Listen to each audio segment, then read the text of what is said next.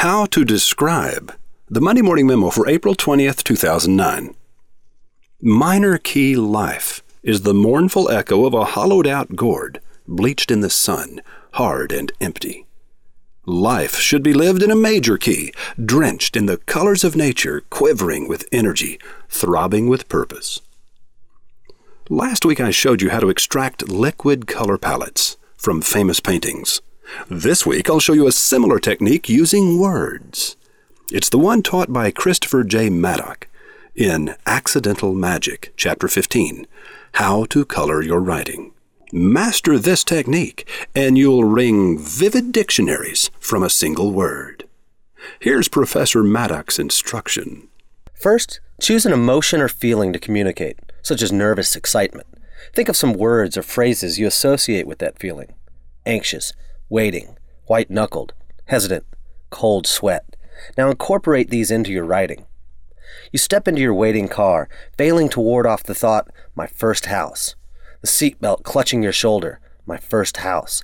Engine hesitant, tires chirping, you drive white-knuckled through a cold sweat of rain toward a place you've been waiting to come home to your entire life. Voila! Color your ads with emotions. Enliven them with words fat with association. Don't just paint pictures. Give rides. In the opening paragraph of today's memo, I gave you a series of words I associate with minor key music. But rather than say the obvious, sad, melancholy, and pale, I went one level deeper and gave you my associations with those words. Mournful, hollowed out, bleached in the sun. Maddock's techniques will help you avoid cliches and surprise your audience with unexpected combinations and layers of meaning. Listeners and readers love it. I've often said to the students of writing at Wizard Academy, a willingness to write badly is the key to writing well.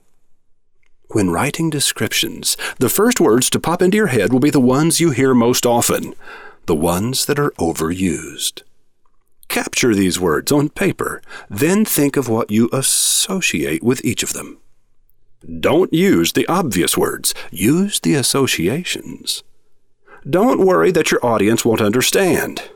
Write colorfully, and you too might be nominated to become President of Chile.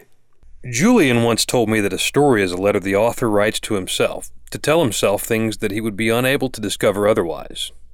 Carlos Ruiz Zafón, The Shadow of the Wind, page 444.